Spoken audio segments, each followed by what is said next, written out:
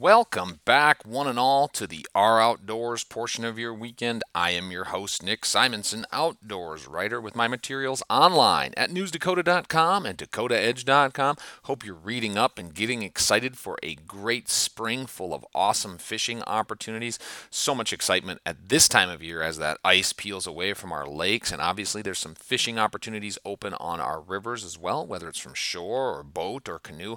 Hope you're getting out there. Hope you have that life jacket on. Things are very, very chilly on the water and you want to be safe. But take advantage of those opportunities that you have because this can be some of the best fishing of the year. Walleyes are starting up. Obviously, there's opportunities for pike. They'll be moving about in any type of cold water. So you've got those two opportunities. And of course, as those waters warm, you have crappies and smallmouth bass and eventually bluegills. So much fun to be had. So many different species. Try them all out. Have a great time with what's available to you. And you want to protect those resources. Obviously, we are keeping a close eye on the spread of aquatic nuisance species.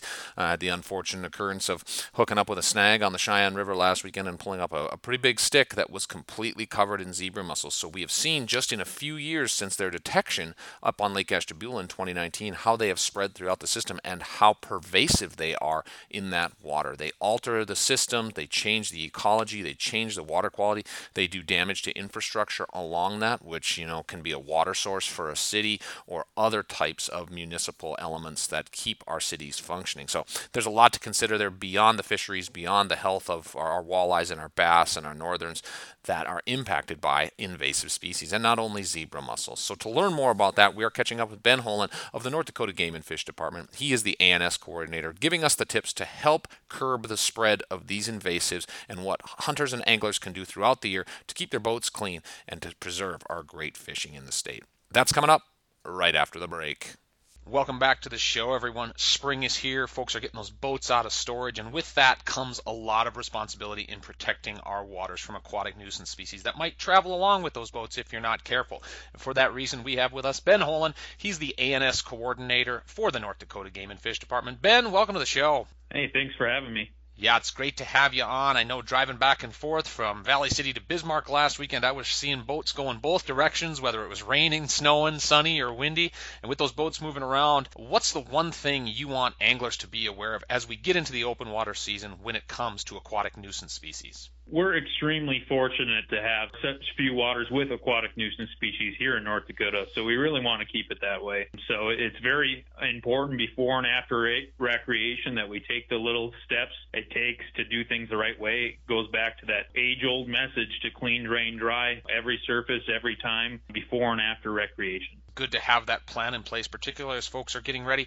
You referenced that the number is low. How many waters are we currently looking at after some additions last year in our state with aquatic nuisance species present? We have a little over 15 waters here with aquatic nuisance species, and that's a small percentage of the more than 450 waters that the Game and Fish now manages. We got zebra mussels here in 4 lakes and 3 river systems. So just, a very overall small percentage of the lakes that we have here in North Dakota. That's right. But it only takes a spark to start that fire, and certainly folks don't want to be the ones passing that around. Talk about the methods that you recommend and the Game and Fish recommends for anglers to use in cleaning their boats and clearing them of ANS. It all starts when you get off the water, and we'll just start with cleaning. Boaters, when they come off the water, they can do the exact same thing that our inspectors do out there on the landscape. So you're looking for visible vegetation, mud, plants, or anything on your boat. You're removing that at the boating access site. When you come home, you can actually use hot water to decontaminate your boat.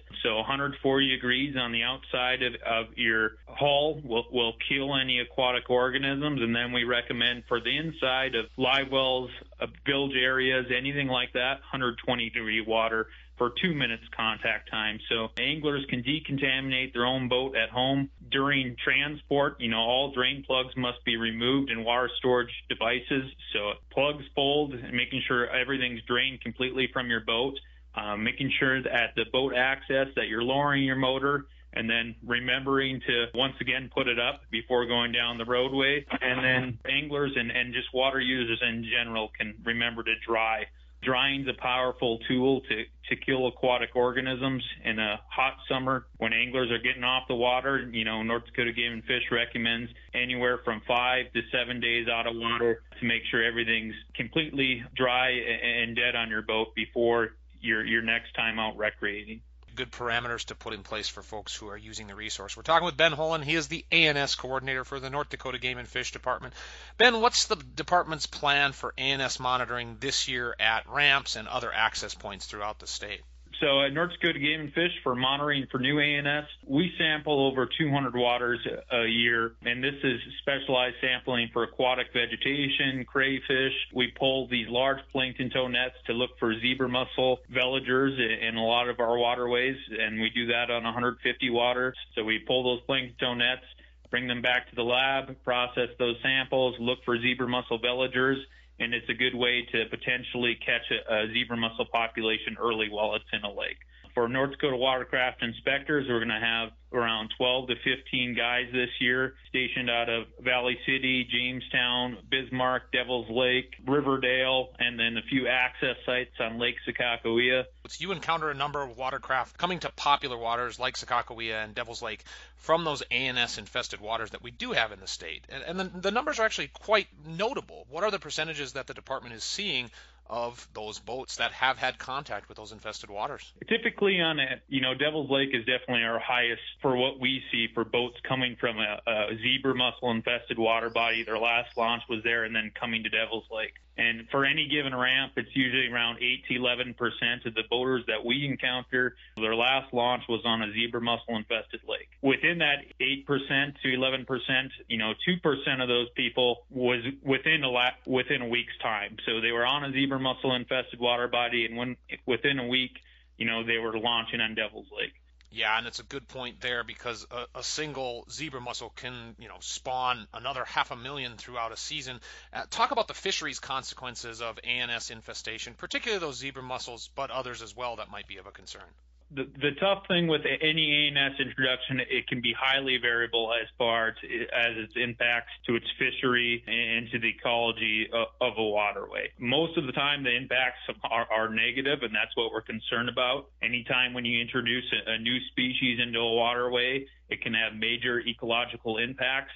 Something like zebra mussels, they spawn very quickly. One female can reproduce, up to 1 million eggs in a single year. So it doesn't take long after the initial introduction to 2, 3, 4 years after they're covering every surface in a lake.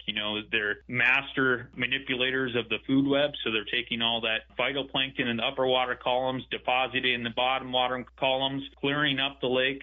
That clearing up the lake and the depositing of nutrients can actually spur weed growth. So instead of seeing weed and vegetation growing at 3 feet, some anglers might see it at 15 feet. And some of their old fishing spots that they used to enjoy, there's just too much vegetation at those locations. Wrapping things up here with Ben Holen of the North Dakota Game and Fish Department. He is the ANS coordinator.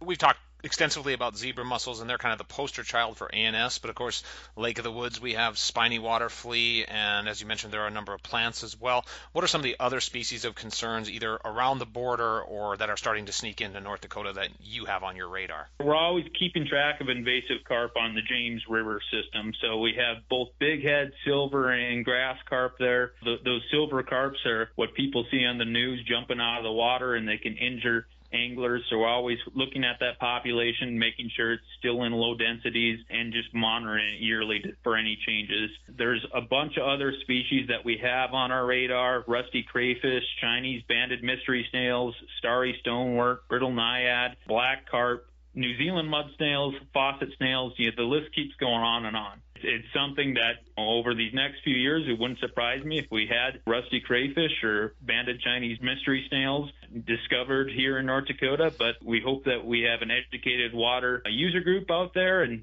we can prevent many of these infestations in the future. Yeah, we appreciate all the work you're doing on that front to get the word out to people and the efforts you and your teams are undertaking to keep our waters safe. Most importantly, Ben, thank you so much for sharing this information and being on the show today. Hey, thanks for having me, Nick.